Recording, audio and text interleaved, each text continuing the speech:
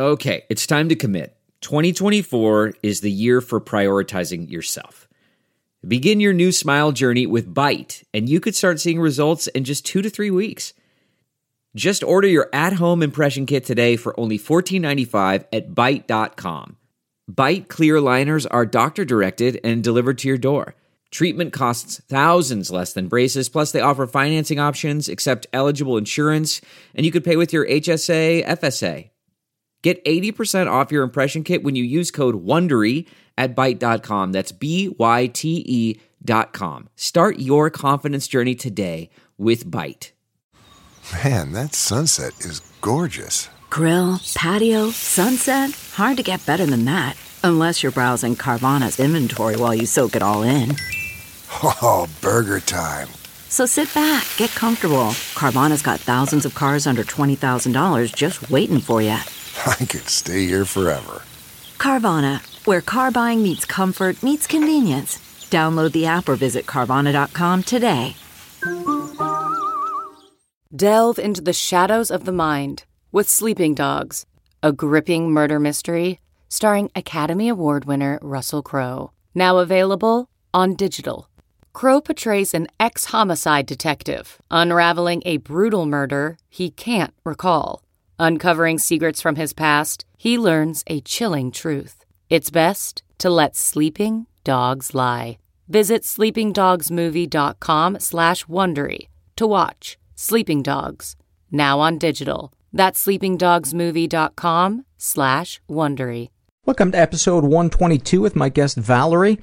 I'm Paul Gilmartin. This is the Mental Illness Happy Hour. An hour or two of honesty about all the battles in our heads, from medically diagnosed conditions and past traumas to everyday compulsive negative thinking. This show's not meant to be a substitute for professional mental counseling. It's not a doctor's office. It's more like a waiting room. It doesn't suck. The website for this show is mentalpod.com. All kinds of stuff there you can get involved in. There's a forum. You can support the show financially. You can take surveys. You can see how other people responded to surveys. There's like 8 different surveys on a variety of topics. And if you're familiar with your show, you know I read them. They're a part of the show.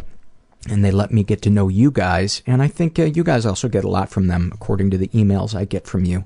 They bring you some comfort to know that you're not alone in the stuff you think and feel. I have gotten an offer for the middle of November to do 2 live shows in Toronto as part of a mental health awareness event. And I think the dates are Friday the 15th at night and Saturday the 16th during the day. So I've posted in the forum, there's a thread called Meetups, and then there's a not Meetups, it's would you like to have a mental illness happy hour show in your town? And then I think there's a sub-thread of Toronto, possible show in Toronto. So there's a poll on there if you guys who live in Ontario would, because I know we've got some listeners in Ottawa as well, if you wouldn't mind taking that poll if you are interested in attending that show, and then I can get a feel for how many people are going to come out. Let's get into it. I've decided, by the way, to kind of backload the show with more surveys after the interview. I think that's what most people enjoy, because some people think they're in the minority, but there are some people that fast forward through the surveys. So I may read an email or two up front and just a snippet from a survey, but the bulk will be afterwards. And if you don't like that, you know what you can do. GFY. This is an email I got from a woman who calls herself A, and she writes, I've been wanting to write this email since I first started listening to your show over 3 months ago, but writing it down makes it more real for me and means I have to deal with it. I don't know how to deal with these things. I had been with my boyfriend for over a year when I found texts in his phone from another man, explicit ones, where he invited this man over so he could give him a blowjob, and then they talked about it. He assured me this all happened before he met me, that this has happened about 6 times in his life. He's not gay, he just gets off on sex. So I worked through it my own way until the text happened again, about 4 months later. He says it's how he copes with things, that it doesn't feel real to him. That was when he told me that his, quote, dad got him into it, unquote. When I asked for more information, he just told me, what do you think? I think about this every day. We're still together, but things haven't been the same since I saw those texts. I blame myself more than him. I have to just interrupt here and do not blame yourself for this, at least where you are right now in this. I blame myself more than him, like I'm not being accepting enough. I want to accept him for who he is and his sexuality, but I am struggling with it. However, I feel since I've told him I love him regardless and I trust him again, I don't know that I can keep bringing this up with him. I've just been seeking an understanding, open-minded perspective, and every time I hear you talk about the fluidity of someone's sexuality, I take a deep breath and sigh and know I'm not alone and he's not a freak for these desires of his, but it concerns me, this relationship with his dad. I need to know more. I fear how he would act around our children if we had sons. I'm concerned how much of that is in him, how much it really affected him. Not sure what I'm looking for from you. I just don't know. I know where else to go at this point. It feels like old news and something I need to move past or not. I love him, and I don't want this to be the thing that completely tears us apart. Definitely, you don't need to move past this. This is something that, I preface it all the time. I'm not a therapist. I'm not a licensed mental health worker, but these are my opinions, and this is a big deal for your relationship with him. And it's not about it, whether he's gay or straight, I think, or bisexual or where that is. It's about being able to have trust between you two and being able to have intimacy.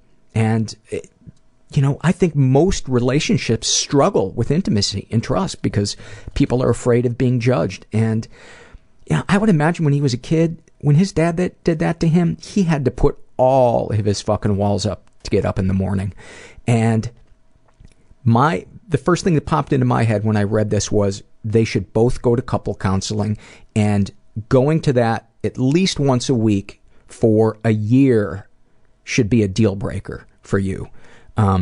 If he doesn't do it, that you get out of the relationship, because sexual abuse is traumatic enough for somebody, but sexual abuse from a caregiver is especially traumatic because that's the person that was supposed to protect you.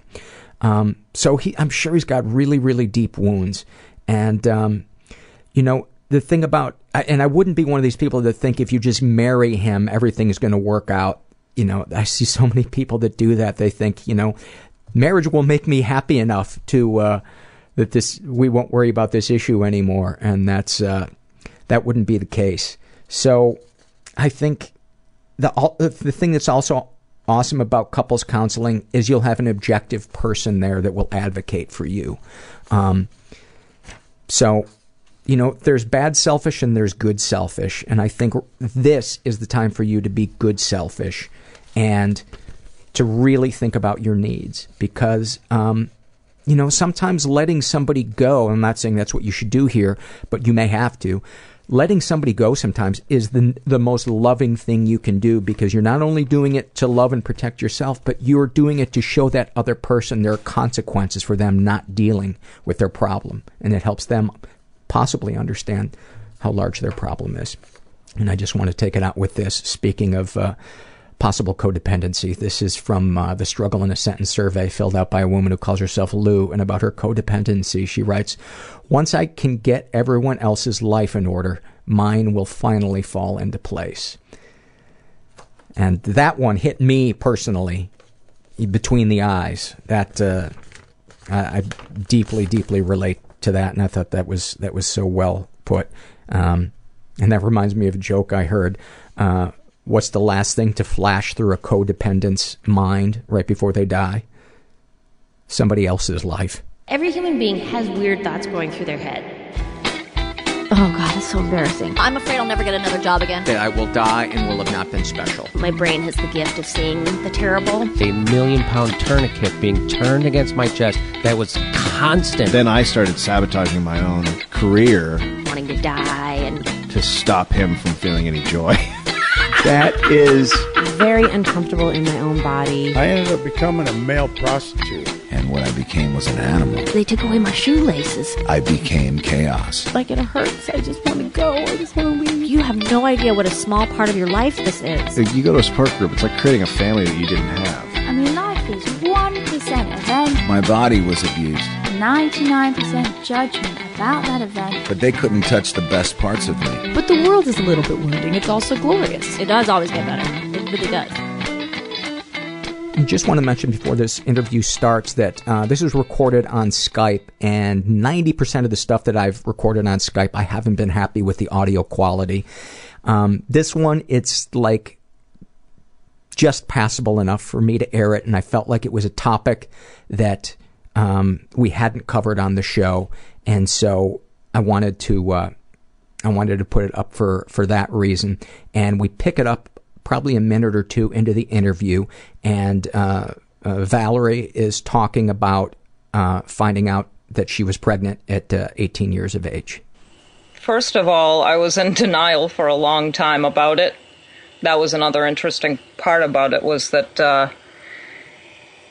I was about 5 months along and had been telling myself all sorts of things about what was happening and why I was missing my periods and why I was gaining weight.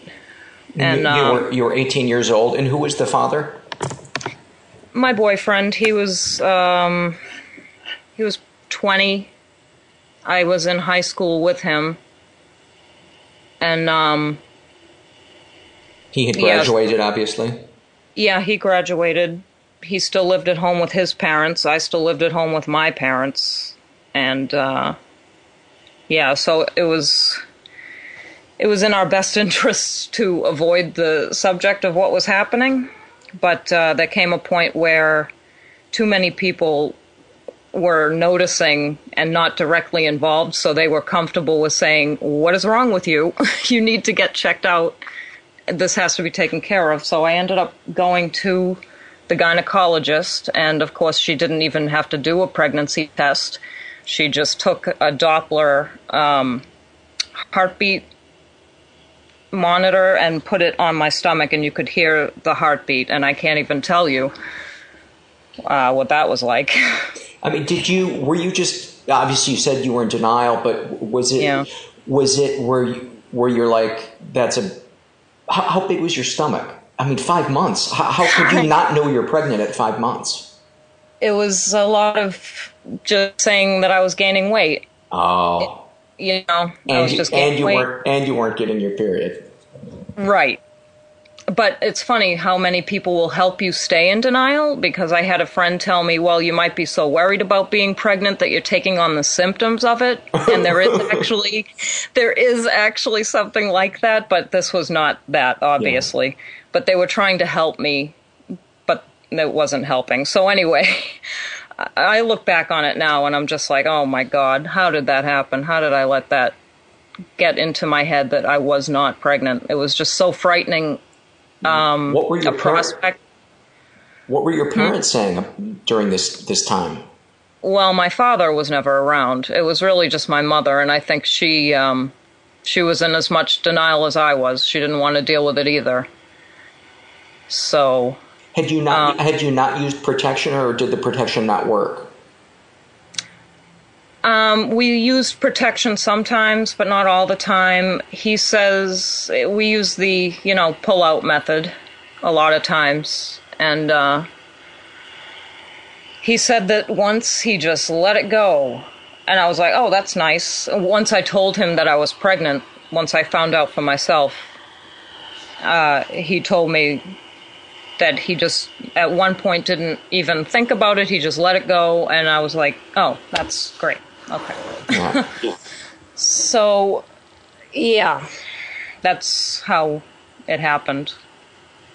We just didn't use condoms in that particular time, I guess, and it was like a massive cover-up again.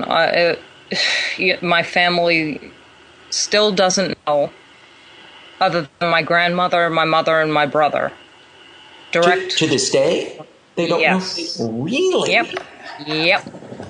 So which relatives don't know that are close to you?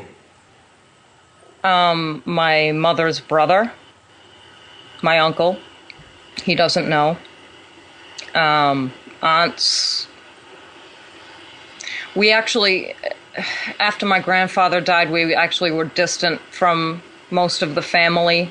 So it's really just my uncle that it still boggles my mind that he doesn't know that whole part of my life. You know, but yeah, I sort of have left it up to my mother to make that decision, to tell him. I don't even know what to do at this point about that, you know. Well, do you need to tell him? I mean, he's not really owed an explanation, is he? Not really, no, because he's almost as bad. It's so strange. The men in my family, it just tends to be like they're spoken about and rarely seen. It's all women, and occasionally a guy will pop in as an uncle or whatever. So yeah, it wasn't that astronomical to me that she didn't want to tell him, because he'd blow a gasket and make a big deal about it, and he had no right to, because he was never around. I mean, and it's almost like my father, too. We had to talk to him about what was going on, and he didn't want me, I don't want to jump ahead in the story, but he didn't want me to do the adoption. He wanted me to, I don't know, I guess marry the boyfriend, keep the baby. That's what he wanted me to do. And I hadn't spoken to him in 8 years at that point. He wanted you to do anything that didn't involve him lifting a finger. Yeah, well, I mean, it was just, my mother was appalled that he had any input at all, and I guess I was too. I think I was shell-shocked that I even heard his voice on the phone, because like I said, I hadn't talked to him in 8 years, and now here he is. How far away from you was he living? Oh, goodness. Maybe a good hour's drive. Okay. And you're from Massachusetts? Yeah. Maybe not even an hour's drive. For the longest time, it felt like he must have lived across the country for him not to be involved in my life, but I realized he could have probably lived next door and I still wouldn't have seen him. So he lived in Attleboro, I live in Weymouth, so, I mean, it was probably a 30-minute car drive, but so that's a painful part in and of itself. That had to hurt? Yeah. Still does. I found out that my half-brother lives in Brockton. That's 10 minutes away, and that he has lunch with my father occasionally. He's a half-brother, and he sees my father all the time, and I'm like, it's just an endless rejection from my father. It just blows my mind. I just can't even understand how an adult cannot know that a child wants. I know. And a lot of times I think it might have been my mother, you know, because women can push the father out of the life because of the relationship that they have with the man, you know what I mean? Like maybe my mother made it more difficult for my father, but that's not an excuse. He was old enough to make an effort, show that he was making an effort. I remember he dropped off a birthday present for me in the bag, just on the front step. My mother had taken us out of the house, which is suspicious. I mean, she took us away, and then when we got there, back to the house, there was a fishing pole in a shopping bag for my birthday present on the front step. He was nowhere to be seen. It was just like, why even bother, you know? That's almost a slap in the face along with a screw you. Do you think your mom had arranged it because she didn't want you to be around him? That's what I have my suspicions about that. I've never addressed it with her. Is your mom hard to talk to? She sounds like she must be. Yeah. She lives in some denial and bend the truth to fit whatever is convenient for her. Mm-hmm. I think our moms play bridge. I think they might know each other. They play at the That Didn't Happen country club. Exactly. Is there anything more fucking draining than that? Is there anything more draining than that? And there really isn't. There is. I hate to stereotype men and women, but if there is a stereotype, it's the female that is overly controlling and overly worried, and the man that either shuts down or doesn't want to expend the energy to put up the fight that is necessary to get their point of view.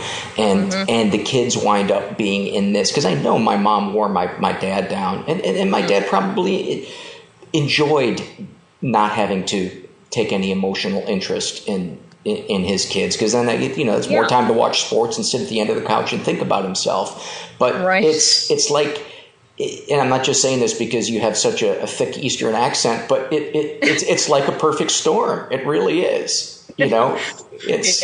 I mean, your accent isn't that thick, but because you have an Eastern accent, I'm from Boston. Yeah, but it's. The kids are the ones that wind up getting fucked up from this. So you made the. Well, you tell me what the next step in the story is. I don't want to put words in your mouth. Well, so after we went to the gynecologist and I got checked out, and realized how far along I was, and I'm here. Next step. I'm here. Yeah, whatever that noise was that you just turned off. Was good, because there's it's almost like a loud sound, like traffic or something, or a vacuum cleaner. Oh. Every once in a while, I'm not sure what that is. It's not doing it right now. I'll let you know when it starts doing it again. All right. So the next step was really just figuring out what to do. I was pretty surprised by some suggestions. Well, really, I mean, other than adoption, what's the other option? Is to keep or to abort. And I swear, my mother, a Catholic Christian woman, if it had been maybe a month less, she probably would have suggested an abortion, which pisses me off no end, because that's highly hypocritical from what we were raised on. I think it's amazing when people are tested in their values, how quickly they fall to the wayside when it comes down to it, Yeah. So your dad is kind of out of the picture. And I'm going to have you back up here because I was getting that weird noise. Okay.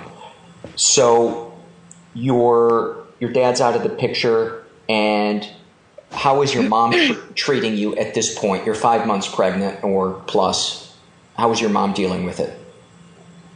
Well, so first it was the suggestion, like I said, it was really just a fleeting suggestion, but it still was pretty appalling to me that she would suggest abortion. But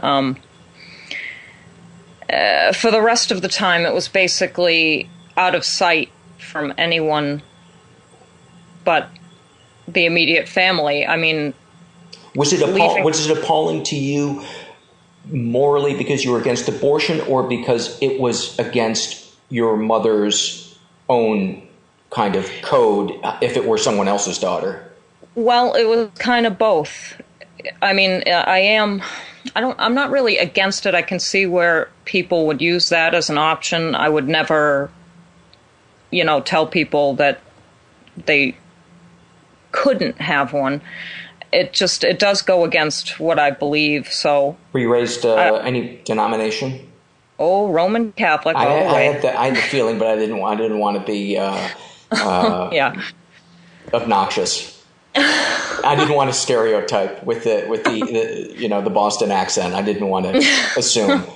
But just so we know, right now you've got a beer. We can assume that as well.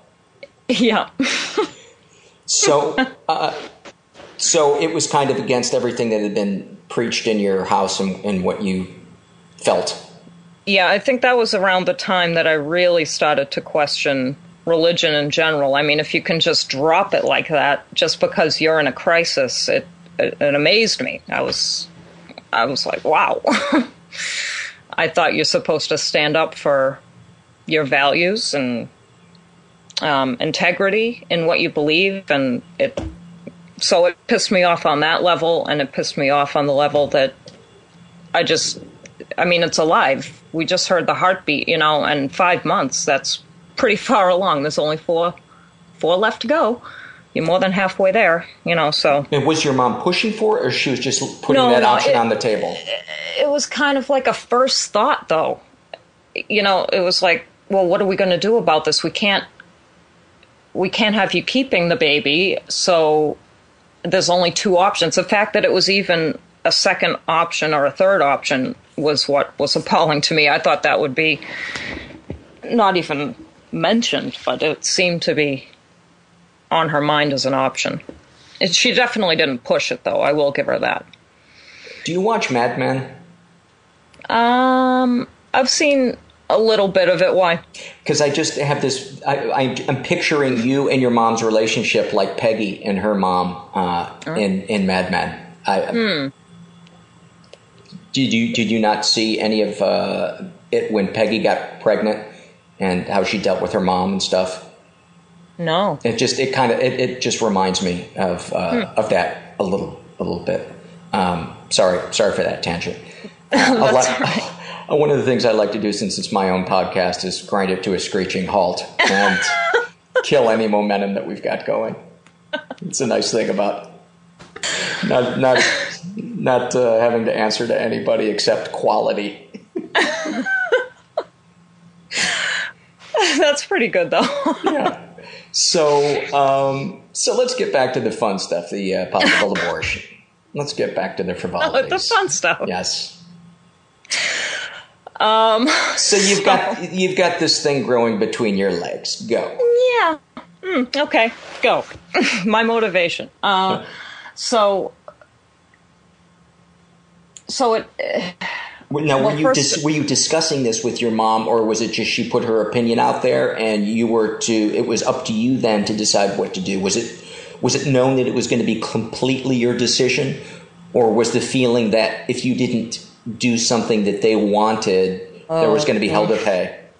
It was, more the latter. It was kind of like, it's your choice, but I mean, when you're not even allowed to sit on your front steps because the neighbors might see, you kind of get a gist of what your life would be like. Yeah. Now, to be fair, you live next door to the Kravitzes. No, of course. But actually, you're not far off. I mean, we do. We live in a neighborhood. There's about 3 houses. It's a dead-end street. And they kind of do look out their windows at everybody, but who cares? I mean, to me, I just don't even understand that. It's your family. Who cares what they think? You know what I mean? I couldn't even understand that. Even if they were going to throw rocks through our window, I wouldn't have made a big deal about that. I would have moved if it meant that. I mean, my mother saw what would probably end up happening. I understand her viewpoint on it, and obviously I wasn't ready to raise a child in any way. I was just leaving high school. I didn't know what I wanted to do with the rest of my life, so it definitely, I knew what the right decision was going to be, and not for me so much as for my son. I just saw his future unfolding in a dysfunctional family, and I know the way it was for me with my grandmother babysitting a lot of the time when my mother was trying to go to college. And I just remember a lot of times where I just couldn't even believe the things that were being said to me. Even at the time, I mean, when you're raised in a certain environment, it's amazing that you can actually recognize when someone is being hateful and just saying things that wouldn't even occur to me to say to them. I remember being a little kid and I was getting out of bed after staying out of school, and my grandmother's yelling at me saying that I'm diseased and I need to get back in the room and like almost quarantine and that kind of thing, just Why? Insensitive. Why? Just insensitive control freak, that kind of thing. What does she mean you were diseased? I had a cold. Yeah. Yeah, that's what she meant. I had a cold. I was diseased, and she wanted me to stay in bed. If I was going to stay home from school, then I was diseased, and I needed to stay in the room, even if I was feeling better. I mean, just really.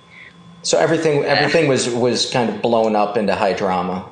Yeah. And you don't make a little kid. I mean, to me, you don't say you're diseased to a kid. I was very young. I was maybe 6 or 7 or something. That's just a horrible thing to say to me. I don't know. You're diseased. You're diseased. Oh, God. Not you have a cold. I want you to feel better. If you get up now, you won't get well as quickly. No, you're diseased. So anyway. I didn't want my son to hear the term, and I knew this was going to happen. And there was stuff besides that as well, right? It obviously wasn't just this isolated incident of a cold. Yeah, that's just the one that I remember the most vividly. Just insensitive things said, and I know, all I could picture was my son taking a cookie before dinner, and my grandmother saying, "Well, you're a bastard," or so. Just. That's something she would say? She would call people like a bastard? Uh-huh. Yeah. Wow. Yeah. I wouldn't have put it past her at all. And so I knew I didn't want him to be raised by this family. I like, by the way, how I'm like, wow, she called him a bastard. Like, my mom never said that 100 times to me. I know. But go ahead. It's so much easier to recognize it in other people. It's so much easier to have compassion for them. Or even to say that he was a mistake or something like that. Oh, sure. Yeah, that would have been just a big old bullseye on your back if you're in a critical family that is terrified of what other people think.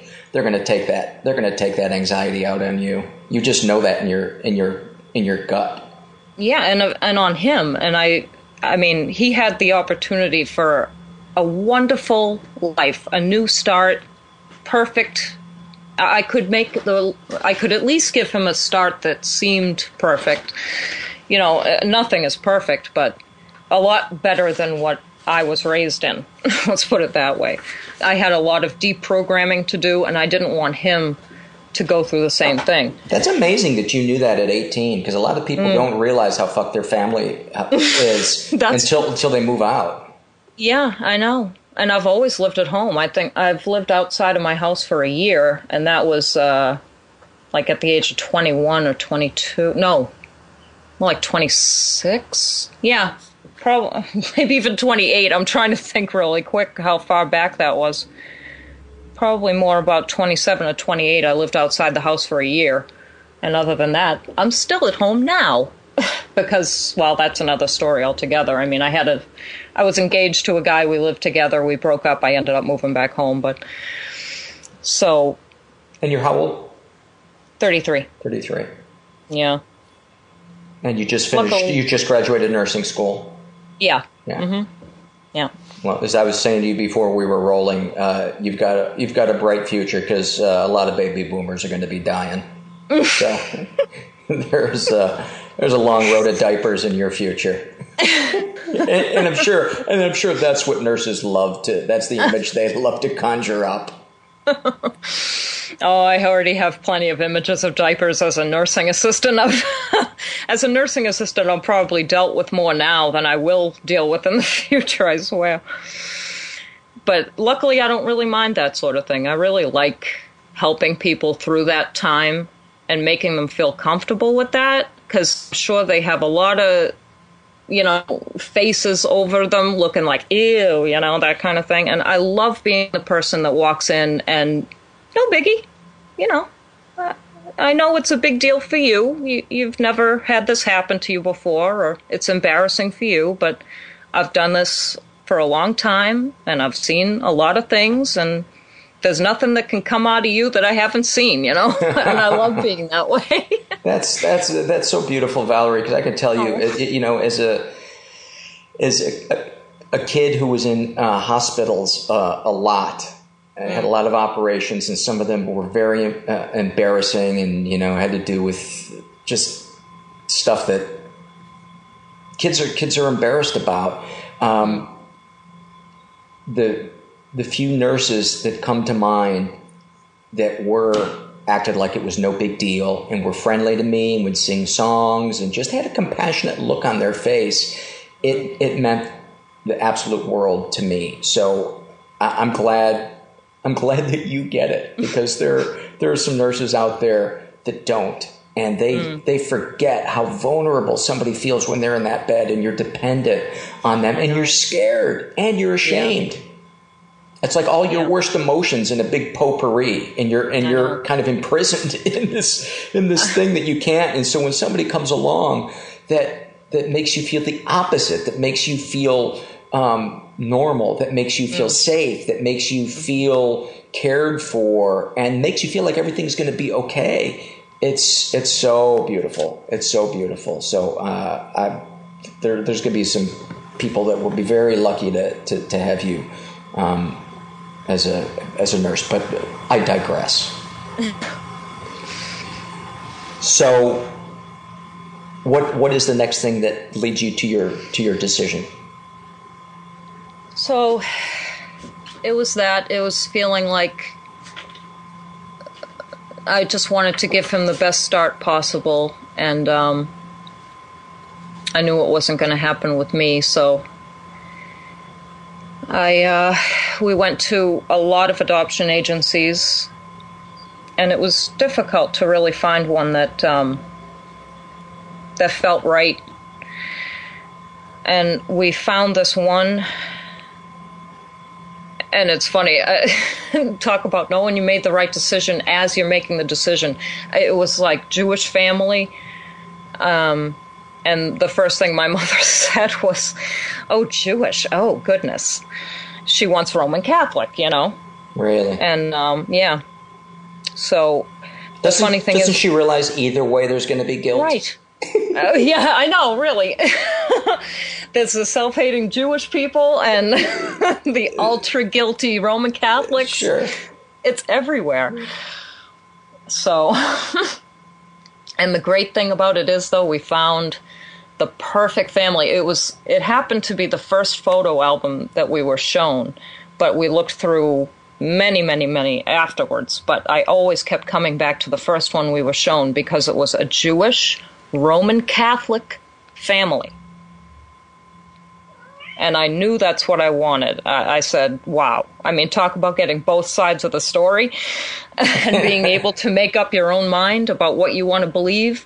Yeah. And seeing how two completely different viewpoints can live together. I mean, it was just perfect. And they happened to have, they couldn't have children, which was another thing that I wanted him to be with. I didn't want people who could have children and then him be the only adopted child or something like that. So it just so happened they had a girl already that they adopted. And in their neighborhood, I found out later, they had there were two other families adopting the same age as him in the same neighborhood. So they'd be going to school with other children who were adopted. It was just like, it was an amazing thing to find something like that, you know? Yeah.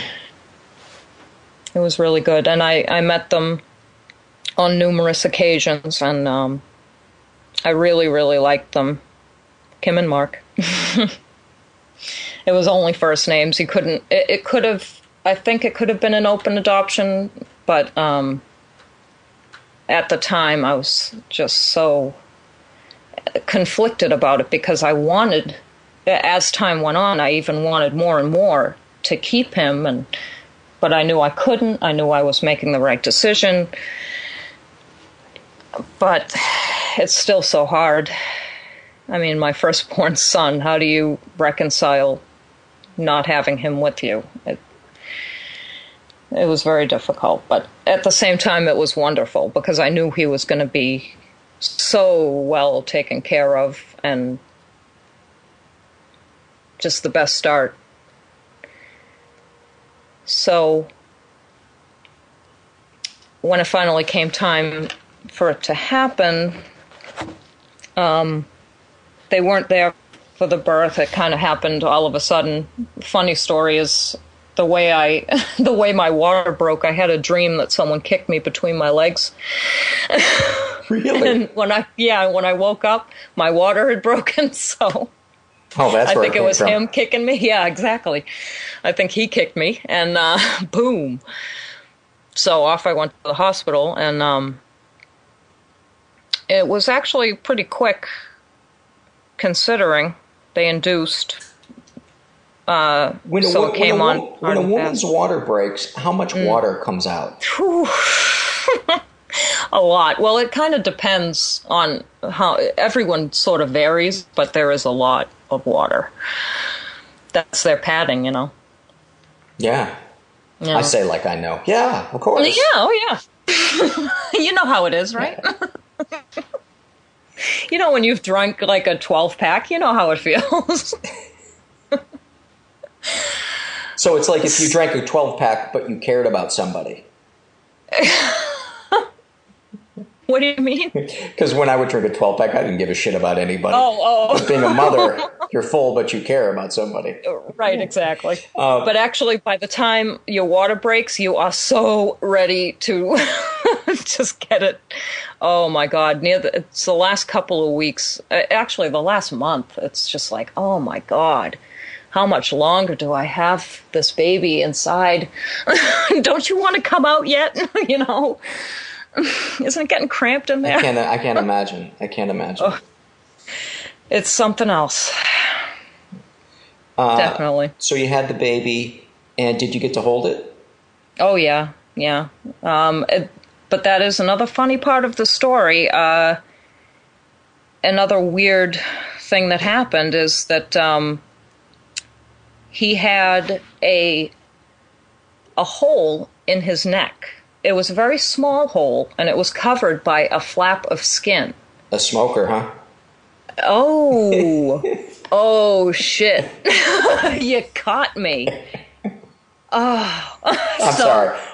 Sometimes, again, my podcast, I get to destroy it where I see fit. So he had a hole in his neck. Yeah. So what happened was I did get to hold him for about an hour, but actually they didn't even explain to me what they thought the problem might have been. But I had him at a different hospital, and they had to bring him into a Boston hospital, like a children's hospital, to make sure that it wasn't some severe issue that he was going to have. And when I went to nursing school, I found out all the different issues that can happen that might be a sign of. And I was like, oh my God, no wonder they whisked him away. Because you can have fistulas from your esophagus to your trachea. You can have, all sorts of things can happen. But anyway, so they took him into Boston. It turned out to be just a cosmetic, just a skin flap with a hole. It didn't penetrate any tubes, any airways or anything. Yeah, exactly. It was just like one of those things that they had to take him away from me, and I didn't really get a chance to bond. Thank goodness, because I know I would have changed my mind because I kept wanting to see him, and the adoptive family was actually getting nervous that I was going to change my mind because I just kept calling the adoption agency saying, can we have another meeting? I'd like to see him again. Can we arrange another meeting? I'd like to see him again. And finally they were like, Val, you can't. I gave my name. That's all right. I don't care. So they said, you can't keep seeing him. There has to be a last time. And that was hard to realize that there had to be a last time. So, but I did actually see him at the Boston hospital. I held him for a while there. But it's amazing the bond that happens when you get to hold the baby after he's just born. There's definitely a bonding that happens there. And oddly enough, thankfully, I wasn't able to have that because it would have been probably even more difficult than it was. So you got a little taste of it then? Yeah, I got to hold him for a little while, and then once a few days had gone by, and then we went into Boston. You know, after I was discharged, we got to go to the hospital to see him there. And I held him for a good, I don't even know, 3 hours or 4 hours. And he had a little breathing tube, and you had to hold it up against his face. And but and so, what do you think of today when you think of him? I just think of the whole experience, just of giving birth to him, holding mainly the part of holding him at the Boston hospital, and seeing him for the last time at the adoption agency. I don't think I took my eyes off him once. We have pictures of me holding him, of them holding him, and I don't think I was looking away from him for a minute. And you've never seen him since then, because isn't it up to him if he wants to meet you? Right. Yeah. I used to get pictures more often, and then they kind of tapered off with that because, they live their life. And I was actually, oddly enough, and this is where the guilt comes in again, I had to put it out of my mind to get through school, to get on with my life. I had to kind of forget a little bit. So when the pictures stopped coming with the frequency that they used to come with, I wasn't, I wanted to see him, and at the same time, I didn't. And my mother, which is another reason why I... And how did she ruin this? Well, let me tell you. And it's not that she ruined it, but she was always on about the pictures. And I'm like, wouldn't you rather have him here? Why are you so wanting these pictures and reminding us of the fact that he's not here with us? It was probably me being more fucked up than her. I wanted to see him, and at the same time, it was like, well, I'd rather not see him in pictures. It's actually the pictures that are reminding me how much I used to suck, how much I sucked at this, how I couldn't have him with me, and how he's not with me now. And it just, every year it was a reminder of that time. And as wonderful as it was to know that he was happy and healthy, I knew that was going to continue, and I didn't need a constant reminder of it. You know what I mean? Do you feel like there is a part of you that, I don't know what the right word is for it, a part of you that is kind of injured by it, or is... that will always feel like a little part of you missing? Definitely. No, definitely. He was beautiful, and I wanted to have him with me, and he's not, and it's difficult. I did recently get pictures of him, and there it all was again. I'm like... And he's how old now? He's 14 in November. So, well, I think what you did is really commendable, because that took a lot of sacrifice on your part to go through that, and that to me, you may feel like you never got to be a mother, but you made 3 of the most important decisions in his life, and you made them selflessly. So that's a pretty good contribution for the short amount of time you were his mother. You made very loving, giving decisions. So that's my take on it. That's my take on it. Well, thank you for saying that, because sometimes, people will make you feel like that's not the case.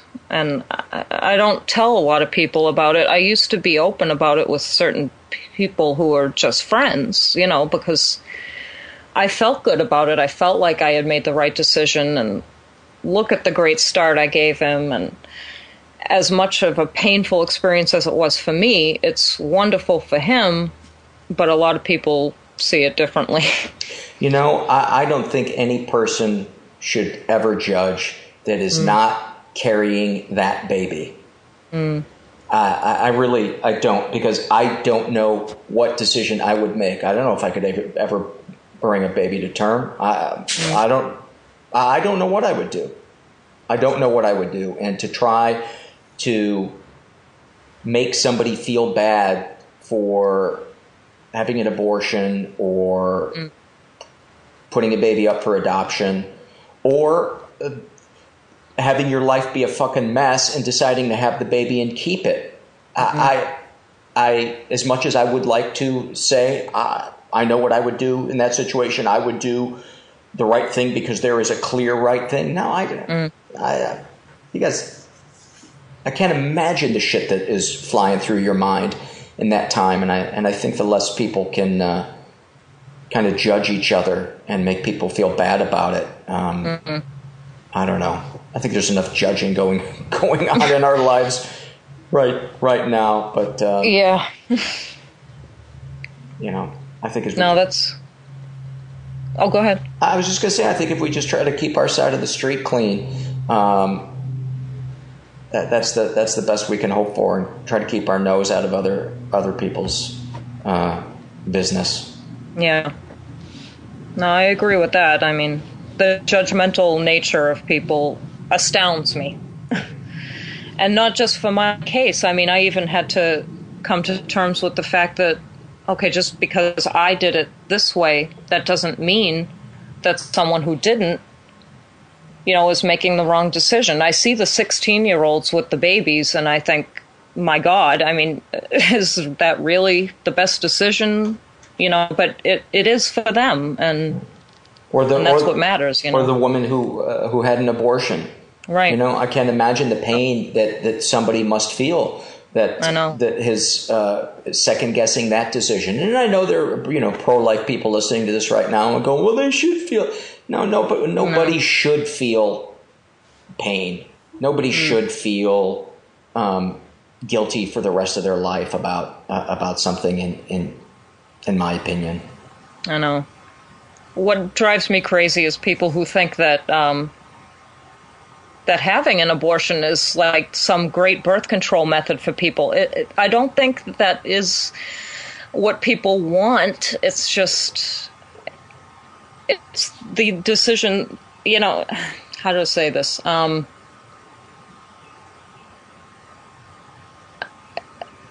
Like you said, I mean, they have to carry that with them just as much as any other decision that they make. Right. And I don't think people realize that when they are holding signs up saying you're a murderer. I mean, come on. Really, you have no idea what it's like. Yeah, my feeling on that is if your house is full of adopted children and you are going and volunteering at an orphanage, maybe you get to have an opinion on that, maybe. But until that time, shut the fuck up. I know. Shut the fuck up. There's so many unwanted children in this world. There's so much child abuse because people are ill-equipped.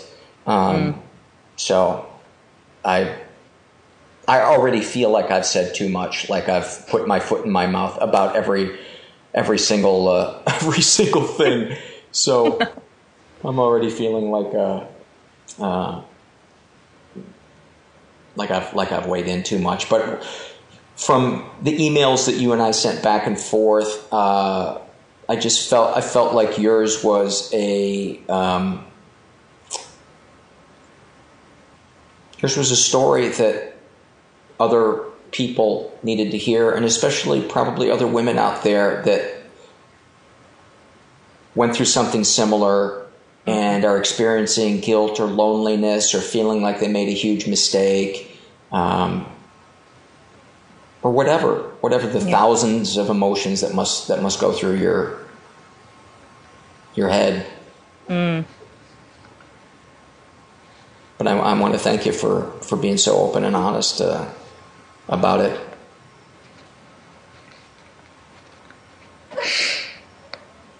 Well, thank you. It's nice to talk about it because, I don't really get a chance to too often, and it is a really heavy decision to make when you're in the moment. It's just, and then afterwards, the years that follow, just being able to talk about it and get feedback from people who are really non-judgmental, it's very important. Yeah, there's nothing more important in life than having friends that love you for who you are and for all the idiosyncrasies we have, all the flaws that we have, all the decisions we've made right or wrong. There's nothing like that feeling of somebody saying, "Hey, man, I love you. I love you." Yeah. Especially like when you hurt a friend. The friend that takes you back because they know that it was an error in judgment, that this isn't like a lifelong pattern of abuse, on your part, but they let you have those moments of humanity. I was playing hockey Sunday night and we got stuck on the line with this guy who didn't pass. And I'm not kidding you, I threw a 5-year-old tantrum. I threw my stick. I was yelling. The whole time I'm going, really? That little part of me is watching me going, really? And I knew part of it was because I'm going through this shit with my mom and it's painful and I'm jumping out of my skin sometimes. And so I apologized to the guy I yelled at, and then I forgave myself for having that outburst instead of then going to the, "Oh God, you're so pathetic," etc. And I had a great rest of the night. And that's important, to forgive yourself. It really is. It's so hard. It's so hard. So I hope you're can find peace in what you've done, and I think you made a great decision personally. Thank you. I think you're a wretched person, but I think you made a great decision. The death blow. Thanks. You're Catholic. I can't leave you up on a high note. Gotta bring you down. I'm a recovering Catholic. We're going to send you off on the shrimp boat with tears in your eyes. Actually, you guys don't catch shrimp, do you? It'd be more like lobster, right? Lobster, yeah. Yeah, shrimp would be a southern. Well, Valerie, thank you for your time, and it was thank you, Paul. It was great talking to you, and we'll chat again sometime. Did you feel like you got to say everything you wanted to say? I think so. Sometimes, though, I don't know if other people would have the conflicting feelings of, feeling like you're passing up a responsibility. And I just hope that people can see and make that decision without feeling like because that was a piece of it. It was like I wasn't ready to have him, And as much as it was a great decision for him, it was a good decision for me, too. And that brings up selfish feelings. You feel like you're being selfish. Yeah. But you weren't depriving him of responsibility. You were just handing him off to somebody who could be more responsible, which to me makes you responsible. I know. Yeah. I mean? Yeah. But the ego is so insidious; it will find a way to make you feel bad about something. Yes, indeed. Yeah. So hopefully you can recognize that that's just your ego attacking you, and that's not reality. Right. Yeah. I've been able to kind of come to terms with that. It comes up every so often again, but I think that's life. You think you packed it away, and boom, there it is again. Yeah. But well, have a good night, and I can't wait till you're an RN. I'm sure you can. I'm sure you can't wait either. But I can't. Thanks, Val. I'll talk to you. Oh, thank you. Okay. Good night. Bye-bye. Well, many thanks to Valerie. I hope you guys got something out of that interview. I know I certainly did. I've never really kind of gotten inside the head or the soul, if you will, of somebody who's had to make that painful decision. Before we take it out with some surveys, want to remind you guys there's a couple different ways to support the show. If you feel so inclined, you can support it financially by going to the website, mentalpod.com, and making a one-time PayPal donation, or my favorite, becoming a monthly donor for as little as $5 a month. You just set your credit card information up on PayPal, and then it takes it out every month until your card expires or you decide to cancel it. It's super simple to do, and that money means the world to me. That's the I don't know if you could see, but I just teared up a little bit. It really does mean a lot to me.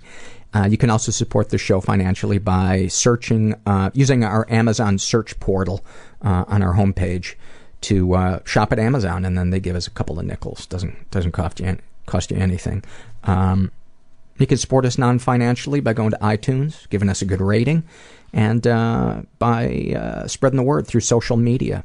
I'm told that the Reddit subpage isn't up yet for Mental Illness Happy Hour, but go join the forum, man. There's so many people sharing great personal stuff and connecting to each other on the forum.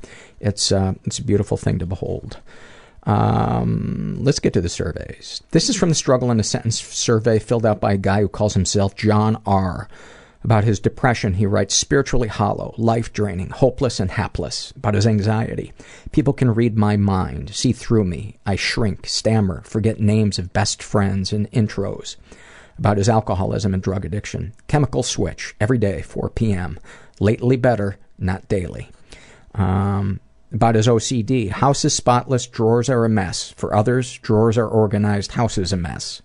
About his OCD behaviors, he engages in picking, hurting, light cutting, and burning just to feel. About his anger issues, he writes, feels like I could burst every day, burst every artery. Psychotic. Happens once a year in a computer, power tool, something must die. I am scared what would happen if somebody triggered that. I have no doubt I could kill. And then any ideas to make the podcast better, he writes, I am by all standards successful. Educated, big house, fancy car, all the toys, a millionaire, self-made in a decade. But I'm hollow, and I spend most of my time alone. Thanks for filling some of the emptiness with your humor and soul and the beautiful people you interview on your show. A big hug to you. Well, a big hug right back at you, John. And I'm so grateful for the people who have all the outside stuff that come forward and let other people know that that alone can't fill them up. This is also from the Struggle in a Sentence survey filled out by a woman who calls herself Painted Lady. And about her anxiety, she writes, the other shoe, a size 5,962, is about to drop directly on my head. You know, the bad thing about having a size 5,962 shoe is when you go to the shoe store, they're out of it, and they ask you if you'd like to try a 5,961. And it's always a little tight, but you buy it anyway. Her comments about anything to make the podcast better, she writes, most of the guests I've heard are recovering from their problems and handling their shit pretty well. I wouldn't mind hearing from someone in the thick of it, struggling to get by. I know it may seem depressing, but even half healthy looks so far away. Thank you, Painted Lady, for sharing that. I think I should do that too. I really do. My fear sometimes is that because this is a public thing, that I'm going to exploit or feel like I'm exploiting somebody when they're in the middle of something in that crucial period where they don't really know. I guess if I felt like they were really committed to helping themselves and reaching out for help with a professional or a support group, I'd be cool with that. But yeah, I think it'd have to be the right person. You know, the interview with Mike Carano, if you haven't listened to that one, that's a good one for somebody who's in the middle of some pretty intense stuff. This is from the Shame and Secret survey filled out by, excuse me, a little too much pizza. Filled out by a woman who calls herself Ruby. She is in her 30s, straight. She qualifies, I'm straight, but I'm also sexually attracted to women and only masturbate to lesbian porn. I don't know what that makes me. That makes you a purchaser of probably the largest... I don't know what the fucking word is. I hate when I do that. That makes you part of a very large consuming lobby, I guess you would. What I'm trying to say is a lot of people enjoy the girl-on-girl porn. She is in her 30s, was raised in an environment that was a little bit dysfunctional. Ever been the victim of sexual abuse. She writes, some stuff happened, but I don't know if it counts. When I was 11 years old, my mother was in the hospital, and my aunt and uncle came to stay at our house to take care of me and my younger siblings. One night, while my aunt was in the shower, and right there, as soon as I read that, I was like, oh, let me guess. Fucking uncle's going to come in. Yep. My uncle asked me to come lay in bed with him.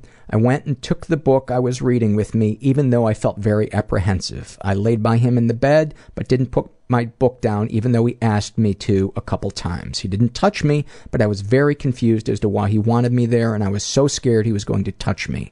I prayed for my aunt to hurry up, and after several agonizing minutes, we heard the shower stop, and my uncle told me I should go. I went to my bedroom shaken, and I cried myself to sleep. I'm not a mental health professional, but that sounds like sexual abuse. You know, maybe there's another word for it, but that's fucking traumatic. You know, you didn't feel safe in your own house. And let's remember, this isn't a little adult you that's a foot shorter. This is an 11-year-old child who doesn't know how to advocate for herself, who doesn't know what's polite and impolite. And he took advantage of that. And don't underestimate that. Deepest, darkest thoughts. Being around my parents and siblings is a chore most of the time. I love them, but for some reason being around them is emotionally exhausting. Deepest, darkest secrets. When I was 15, I seduced one of my little brother's friends who was 12. Rarely a day passes that I don't think about what I did, and I have extreme guilt over it. I don't know if it would be considered molestation, but I fear that it was, and the thought of that makes me want to die. My first thought is forgive yourself, because wanting to die is not going to make your life any better or any better for the people around you. I would, first of all, I'd go to talk to a therapist about this. Maybe get in some type of support group for people that have been experienced some type of sexual violation. And, you know, I think it depends on what you were like at 15 and what he was like at 12. Because, you know, if he hadn't hit puberty yet and you were, you know, had all the physical attributes of a full-grown woman, which some girls do at 15, then I would say that was probably damaging to him. But if, you know, I don't know, maybe I should just shut my mouth, because this is one of those things that's kind of right on the line to me. But if you can get in contact with this guy, you know, maybe talk about it. And I have the feeling that what your uncle did to you fed into what you know, engaged in with that guy, that kid who was younger than you. So, but please be compassionate with yourself, because telling yourself that you're a piece of shit, you clearly haven't done anything since then, so, or at least you didn't mention it there, so go easy on yourself. And, all right, sexual fantasies most powerful to you. In my fantasies, I'm usually being dominated by an authoritative male figure type. He's usually telling me to masturbate while he watches. Sometimes in these fantasies, he's telling me what a slut I am, and others, he's telling me how good and sweet I am. I relate to that one a lot, by the way. Let's see. Would you ever consider telling a partner or close friend your fantasies? No, I have a hard time telling my partner anything about myself sexually, because I feel like he would be threatened by it and get angry or repulsed. We have been in a relationship since high school, and all these years I felt I had to hide my sexual desires from him, especially the desires I have about females. Do these secrets and thoughts generate any particular feelings towards yourself? My sexual fantasies don't bother me. I don't feel any internal shame about them, even though I can't share them with my partner. But the things that happened to me in my past and the things I did in the past that I keep secret make me feel a pretty heavy shame that is always with me. I feel like I am disgusting and a bad person, and I'm afraid that feeling will never go away. Well, I think if you don't do something to process it, it will probably never go away. But I think with processing and being willing to do the work that's necessary to process stuff, I think the chances are really good that you could find some peace with both of those things. But I'm constantly struck by the relationship between people's childhood trauma and any sexual acting out that they do. And I often think that fantasy of wanting somebody to watch you masturbate, really at the core of it, because I get that fantasy coming up quite frequently, and it's, kind of struck me one day is it's really not about the sex. It's about, at our deepest core, somebody wanting us to see at our most vulnerable, where we could be judged the most harshly, and that they might accept us, and even better, be turned on. So I think it's about the turn on of somebody seeing right into the core of your soul, and that makes me feel better about it when I'm jerking off at them all. This is from, and that was a joke, by the way. This is from my first day in therapy survey, and we don't have names on this one. This is filled out by a female who's between 18 and 25. She is a client. What brought you to therapy? The first round was against my will. It was due to relatively severe self-injury. When I went on my own as an adult, it was because of what I now know as PTSD. Did you have any fears associated with starting therapy? Being judged, locked up in a hospital, abandoned, ignored. Did any of these come true?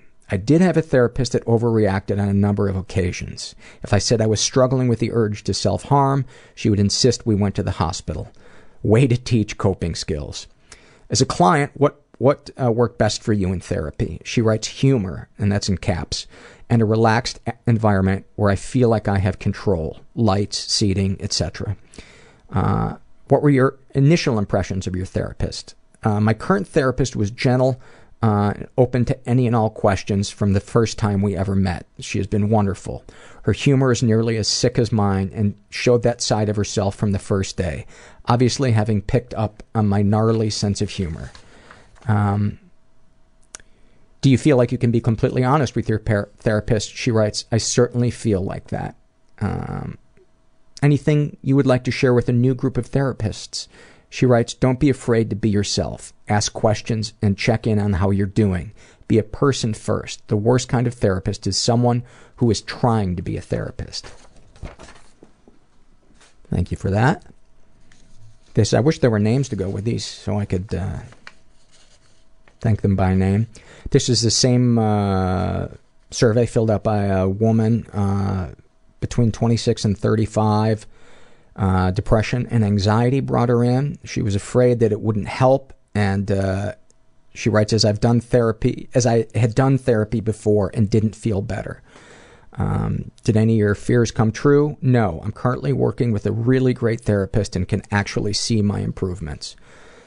What has worked best for you in therapy? It's been helpful to have a very intelligent therapist who has used mindfulness skills during therapy, and then I practice them at home as homework. We do lifespan integration, and that has brought healing. I feel safe with my therapist. What were your initial impressions of your therapist? She was very likable and professional. My previous therapists tried too hard to get me to like them. My current therapist isn't focused on that. She truly just wants to work to help me. Do you feel you can be completely honest with your therapist? I've been very honest, but sometimes it's hard to be completely honest. It takes time. What would you like to share with a group of new therapists? Being patient and gentle has been really helpful for me because I tend to be hard on myself for not being better yet. Also, a sense of humor. It's so refreshing to have a therapist who so seamlessly can insert a timely comedic relief. And she in parentheses, not every time, when needed. I agree. Although there would be nothing worse than a therapist who was on.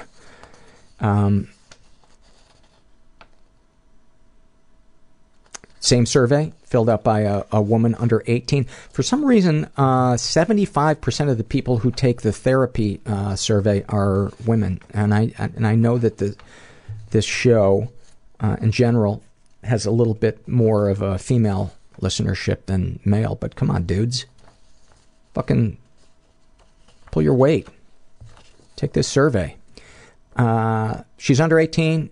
What brought her to therapy? I still wet the bed at 14 years old, moved in with my mom. Parents were divorced. So she said I could go see a shrink. I saw him 2 times a month after school. Finally, my mom realized it was a psychological problem. Do you have any fears with starting therapy? I was afraid to tell the shrink why I was there. I was finally able to tell him of my shitty childhood, and I think having someone impartial to talk to helped a lot. I didn't feel he was particularly empathetic. He was rather dry and uninvolved. The help was in me expressing myself. That is incredibly articulate and insightful for somebody so young. And my experience with psychiatrists has been the same way. I'm not a fan of talk therapy with psychiatrists. They're great for prescribing meds, but talk therapy, I think there's nothing like support groups or therapists. Of the fears you described, did any come true? No, I was afraid of taking the bus in the big city.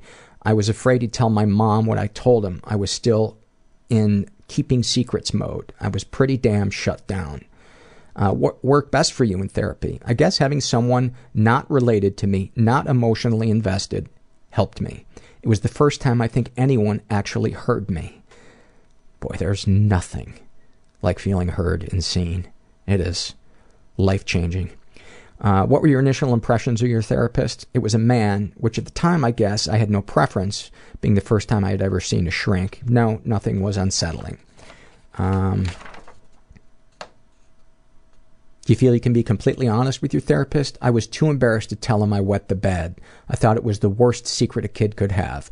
Utterly embarrassing. Such self-hate stemmed from it because I couldn't control it. I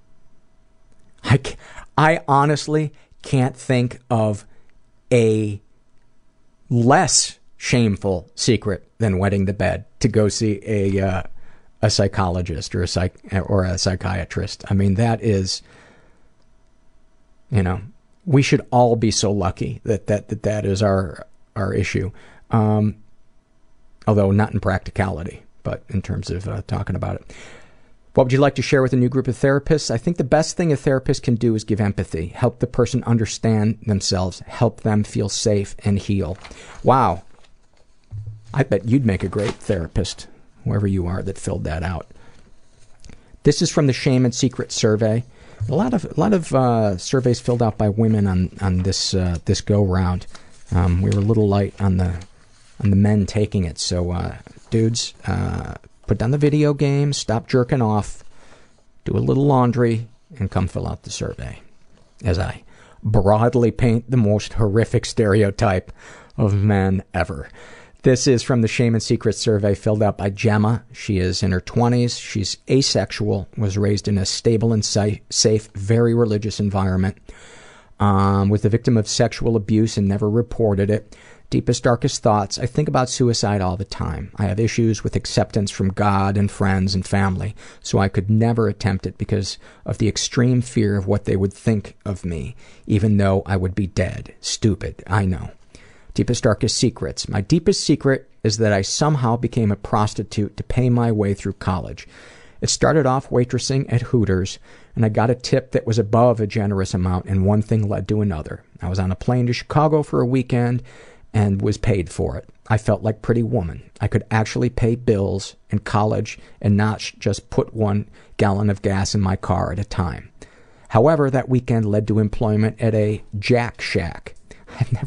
I've never heard a place called a Jack Shack, but I think I can figure out what goes down there. I never knew if it was going to be a hand job or full service. I hated it, and the worst part was that I had to embody a slutty/porno mindset to get through it. I was so good at compartmentalizing that after the night of sleeping with a variety of men. I think that was, I don't know if I read that, with a variety of men. I had money, I'd go drink, forget about it, then do it again the next weekend. I now have a very prominent job in society and found a way out, but I would never tell a soul, for I can still not have sex without it being an act. I hate sex.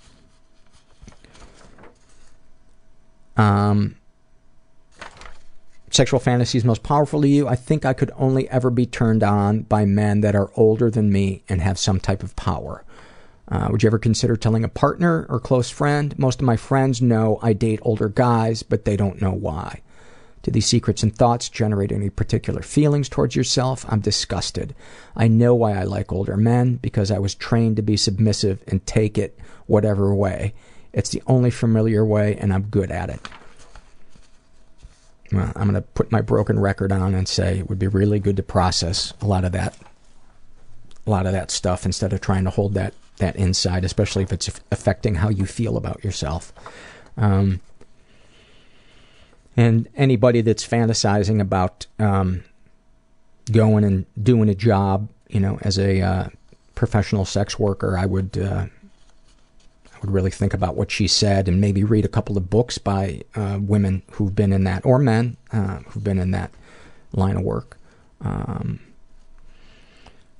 This is also from the therapy survey filled out by a woman who is between 26 and 35. What brought you to therapy? After a few months of listening to the podcast, I finally felt like seeking the help of a therapist was not abnormal or a huge red C for crazy being emblazoned on my chest. I've had manic and compulsive behavior since I was a child, but I was never allowed to seek help by either family members or my previous partners. Wow, that is a bummer when you want to get help, but people shame you into not getting help.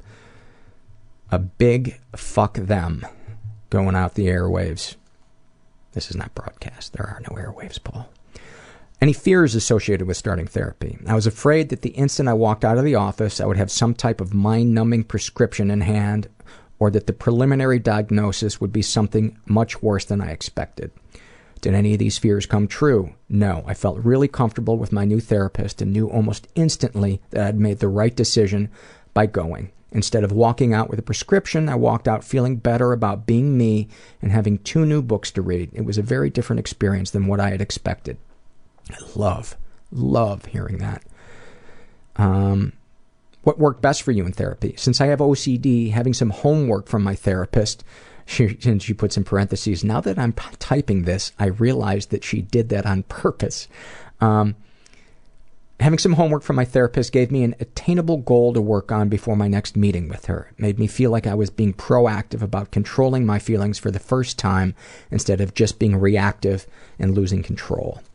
What were your initial impressions of your therapist? My first impression of her was that she reminded me of my ex-mother-in-law, which was totally horrible at first.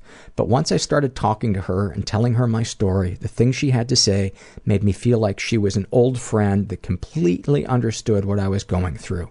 At the end of the session, I couldn't wait to come back, which I didn't expect at all. Can you be completely honest with your therapist? Absolutely. By the end of my first session, she knew things about me that I'd never shared with my husband. Having someone that I could be truly honest with without feeling like I was being judged was exactly what I needed to see the walls I built around myself.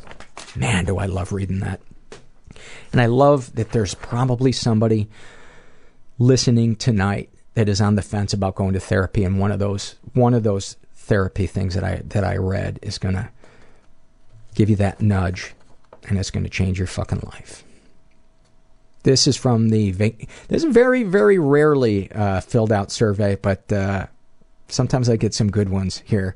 This is from the Vacation Arguments survey. I've always found vacation something inherently ridiculous about arguing while on vacation. What are your most memorable vacation arguments? And this is filled out by Maddie, who is she's 22. My dad has always traveled a lot for work and belonged to most of those airport lounges. Our family was coming back from a ridiculously luxurious vacation in Mallorca, Spain, and apparently it only took one plane flight before my dad was back to his normal bipolar self. I remember him trying to get us into a flight lounge, though according to the poor lady behind the counter, my dad was not actually a member of this particular club. As a 10-year-old, I remember feeling so much pity for this receptionist. This woman is not paid well enough to deal with this snotty monster. He had no right to be acting that way. I wanted to apologize to her. Eventually the situation escalated and my father said in his scariest tone, "I'm going to ask you a simple question. Are we or are we not welcome here?" When she replied, she sounded so fatigued. "No, sir. No, you are not."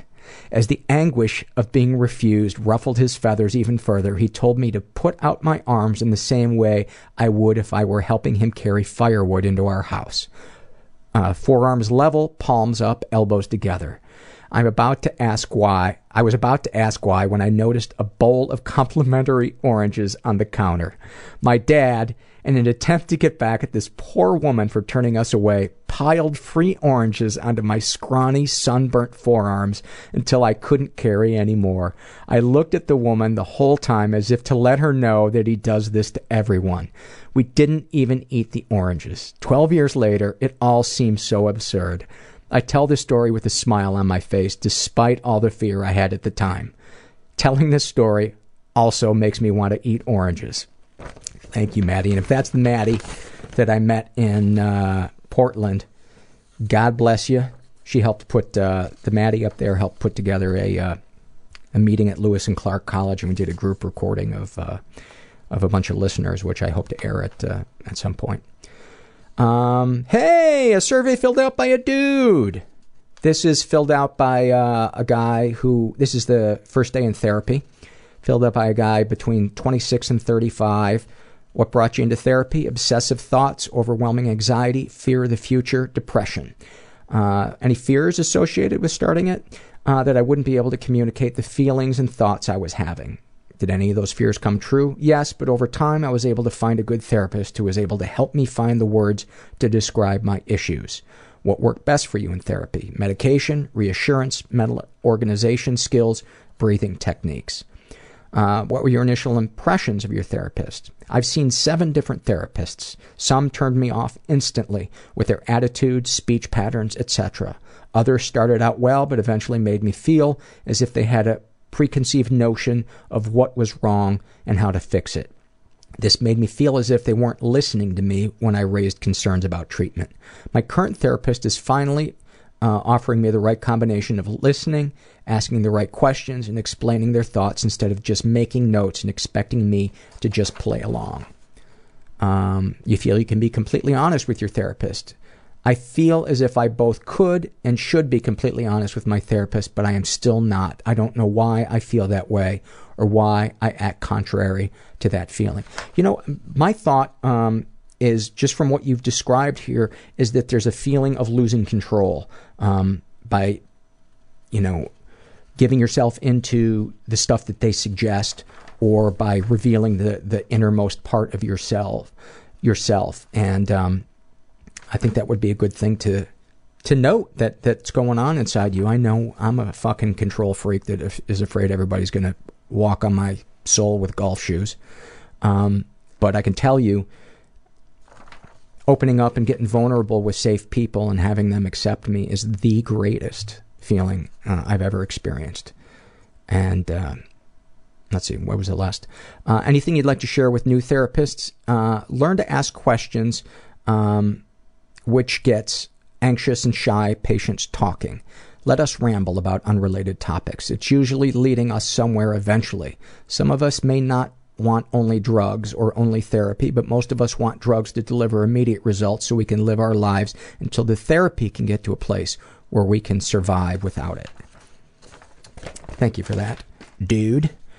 This is from the Shame and Secret survey, and I wanted to read part of this, filled out by a woman who calls herself Jujubee. She's in her 20s, and let's see. Ever been the victim of sexual abuse? Some stuff happened, but I don't know if it counts as sexual abuse. When I was about 5, my dad took me to our family pediatrician. I had the flu, I think.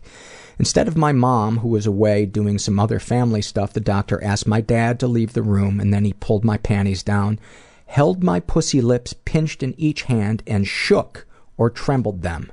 From his demeanor, I think he was looking to see if my hymen had been broken.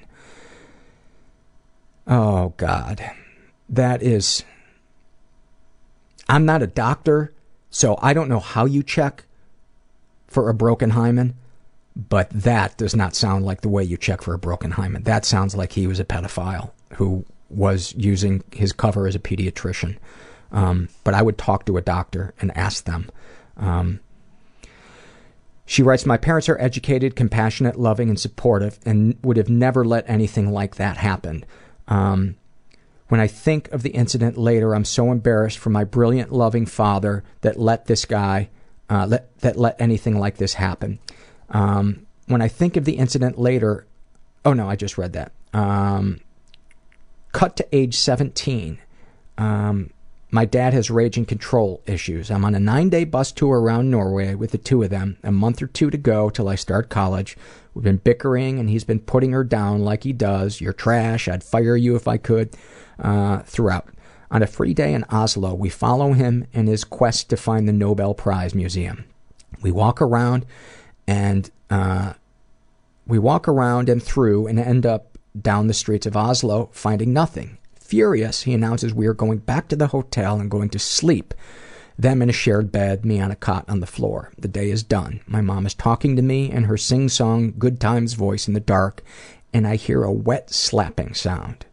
It's fast and doesn't slow down or stop, and my mom and I continue to make small talk, a little louder now. I try to convince her that I've suddenly fallen asleep by yawning loudly and not responding to anything else. The slapping continues, then ends. I now know my dad was just taking the day's stress out on himself, which is not okay. But at the time, I thought he was forcing my mom to lay there, hence her even-tone voice, while he fucked her. Both of those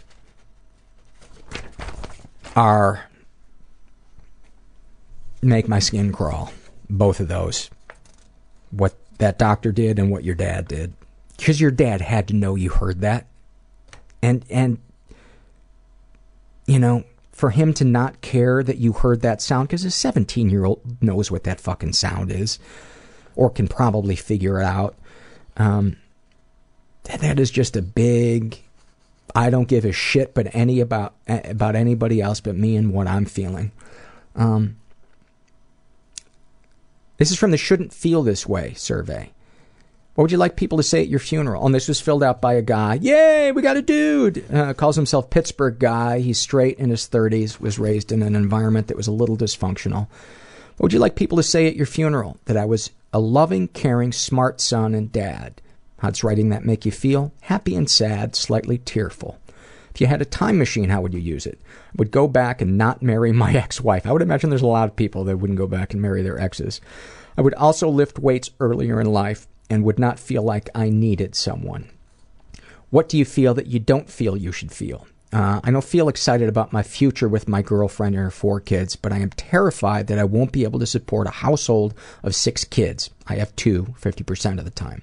I'm worried the kids will all resent me and that I can't move past this feeling of fear.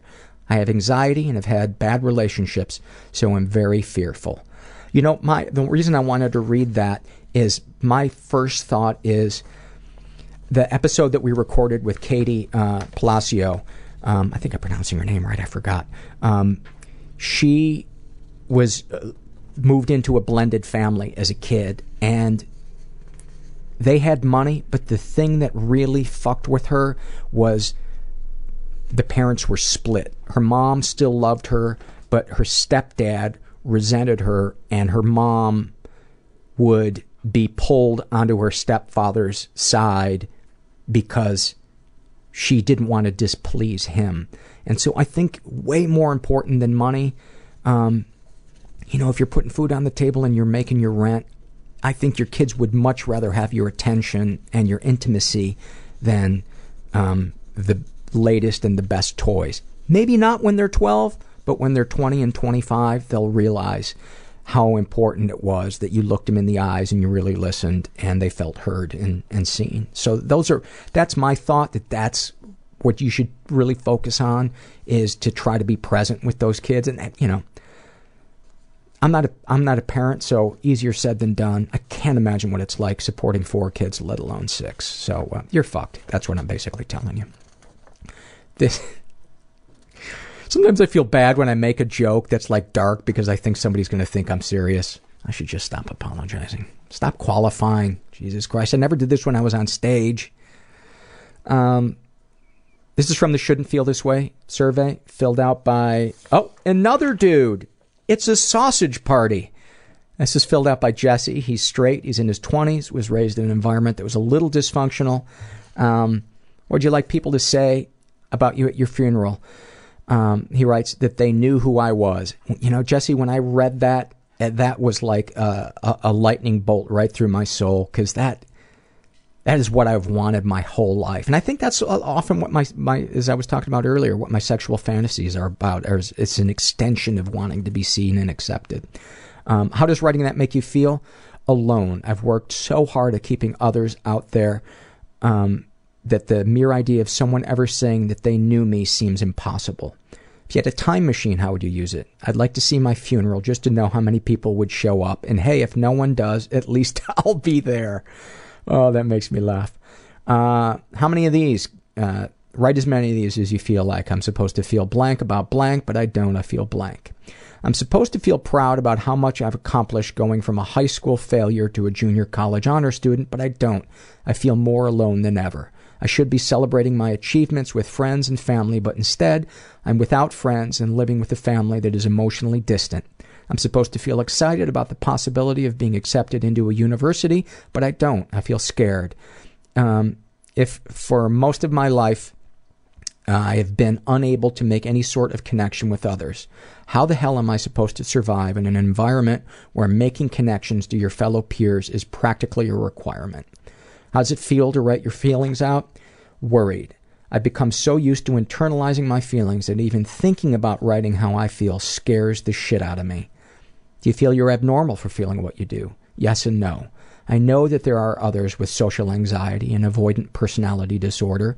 I know, thanks to your show, that I'm not alone in dealing with intrusive thoughts. What I don't know is if this way that I internalize all of my feelings is normal. Most people that I've spoken to on forums have all mentioned that they had at least one person who they could talk to when they needed to, be it a family member, spouse, friend, or even a therapist. Everyone seems to have someone that they could fall back on, a support system. I've never had that. So instead, I've allowed every feeling I've had to fester within me until it is scarred over.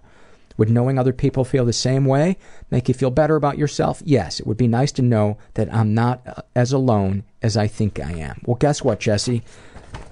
The very next survey that I printed out,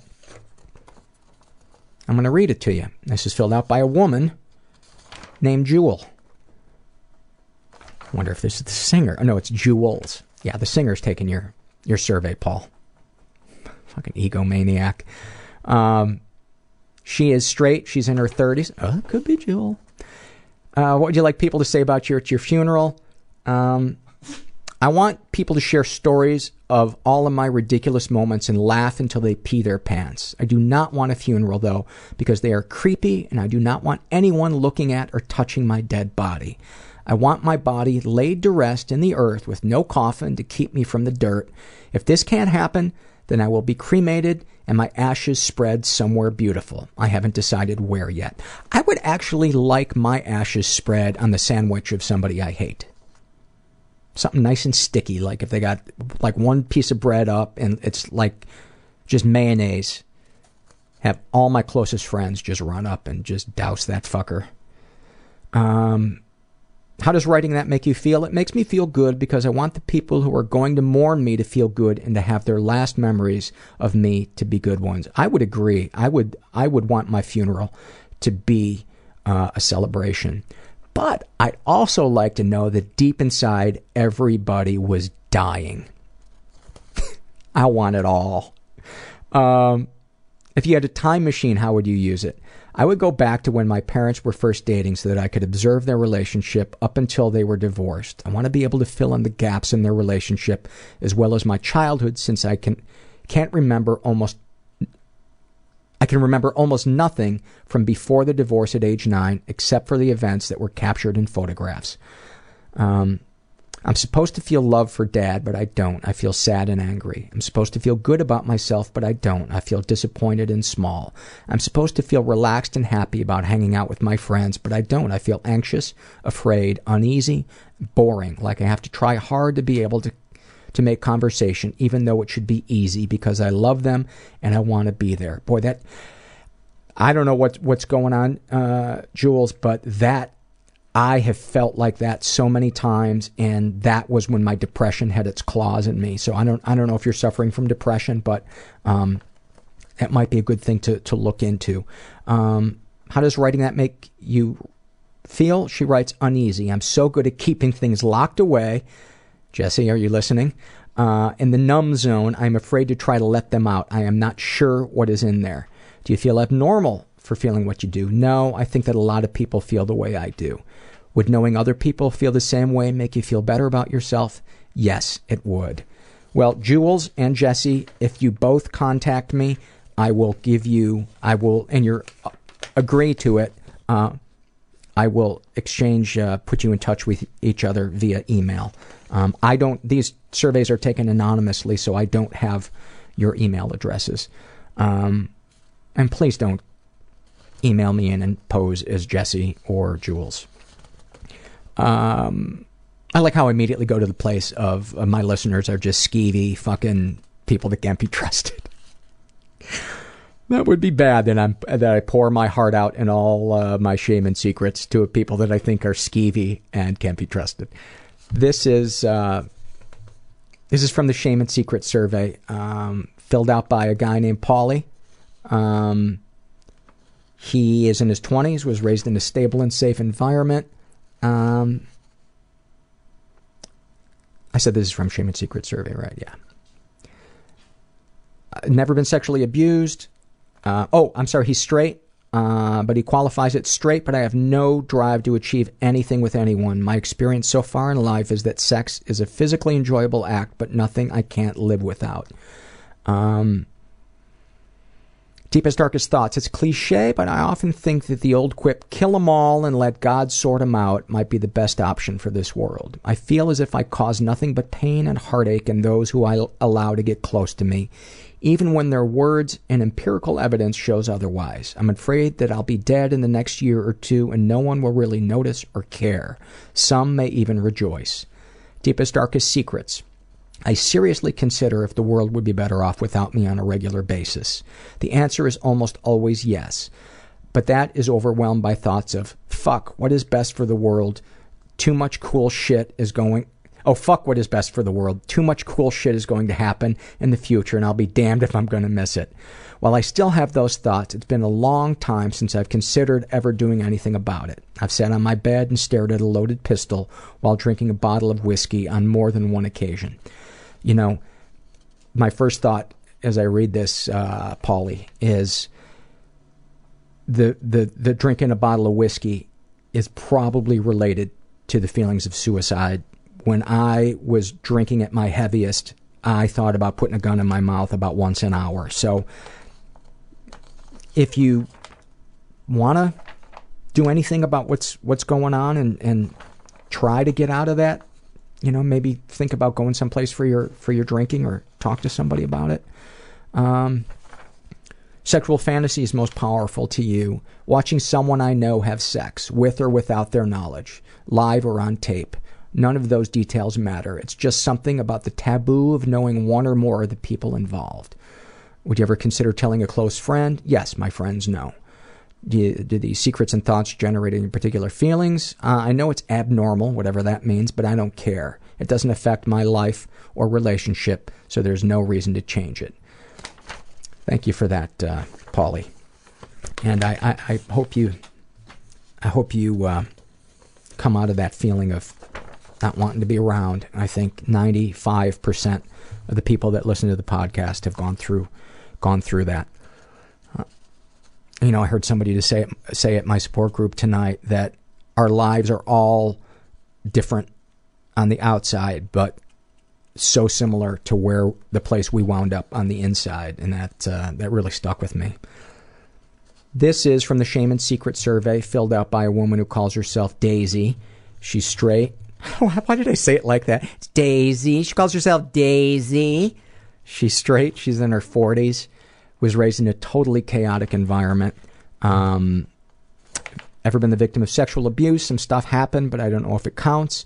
In the summer of '79, when I used to go to the beach with the family that my mother paid to take care of me, there was an older boy, quote, man, that would come with us. There was never enough seats, so someone always had to lay in the back of the wagon. It was always him and one of us girls, and he would like to play What's at the End of the Happy Trail. You know, the dark hairline that starts below the belly button and ends up at the fucking penis. He also got to babysit us sometimes, and then we would play the game in the dark closet. You show me yours and I'll show you mine, but that's one of the many. That's sexual abuse. If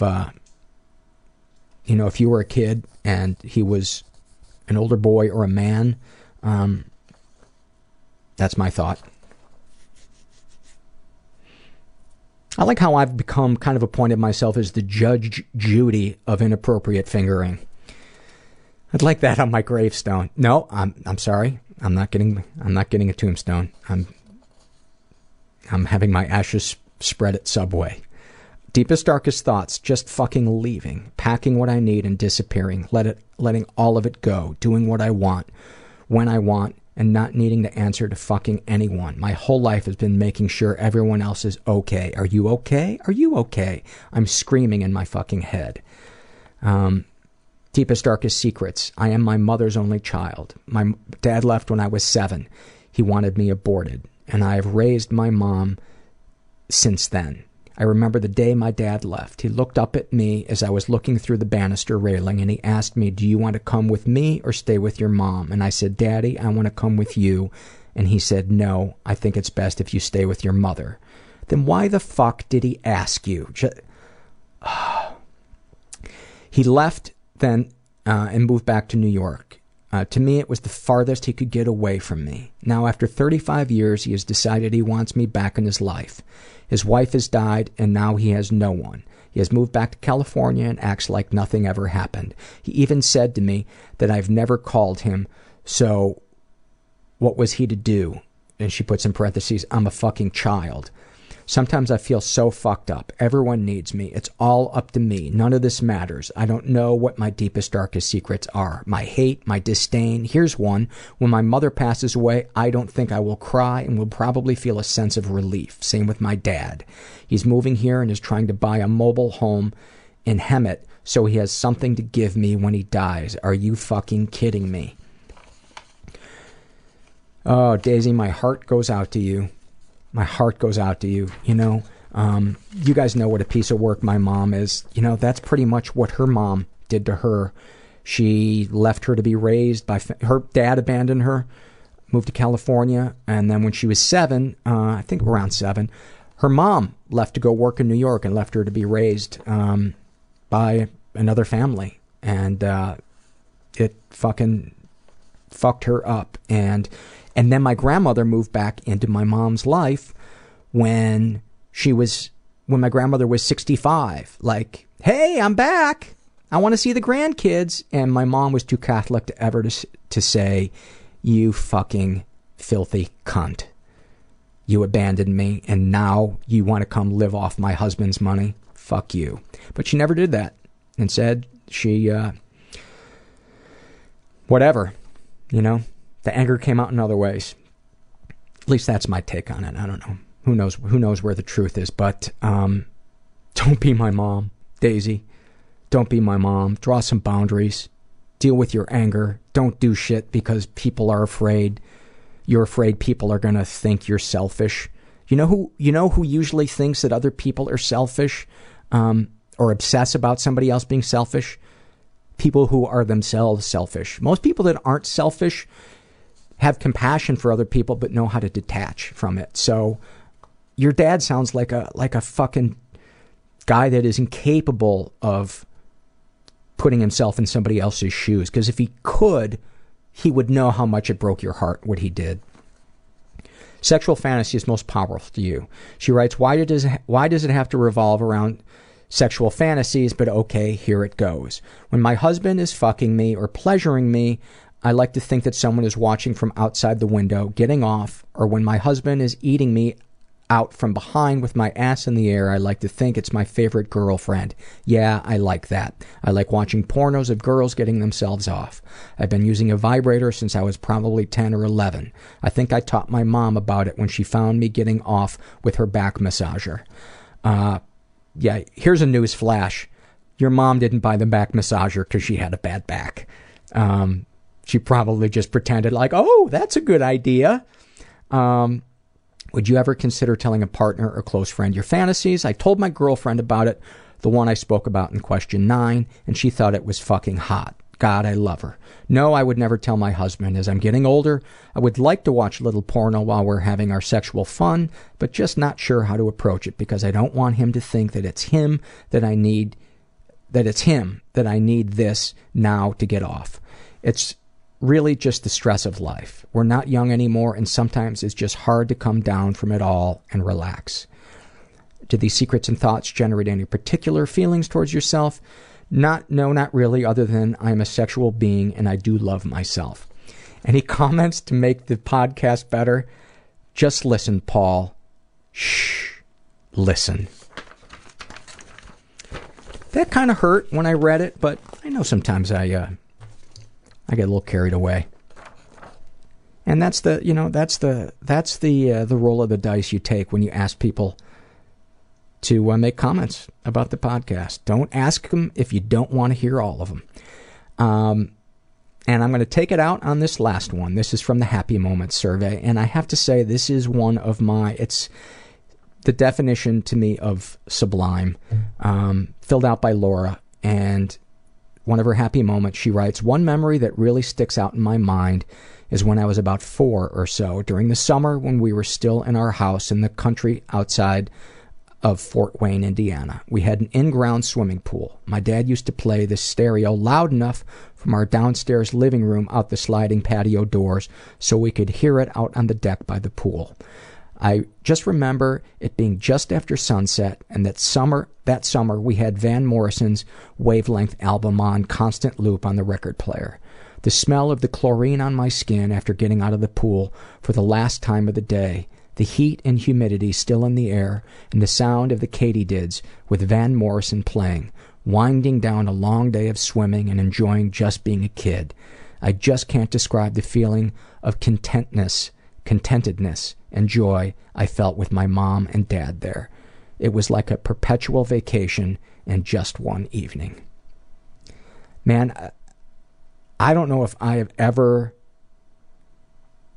heard a description that I could feel, hear, smell, and feel emotionally like that one. And I couldn't even name a single song on that album. I'd probably recognize them if I heard them, but I know that feeling of being so tired at the end of the day of being in the pool, but you're so satisfied, and your skin's all wrinkly, and your eyes, when you look at the lights, you see halos, and yeah, that just knocked me out. And what a great moment to end on. So if you're out there and you're listening, I hope you heard something tonight that reminds you that you are most definitely not alone. And thanks for listening. Everybody I know is bizarrely beautifully fucked up in some weird way. Bizarrely beautifully fucked up in some weird way. Bizarrely beautifully fucked up in some weird way.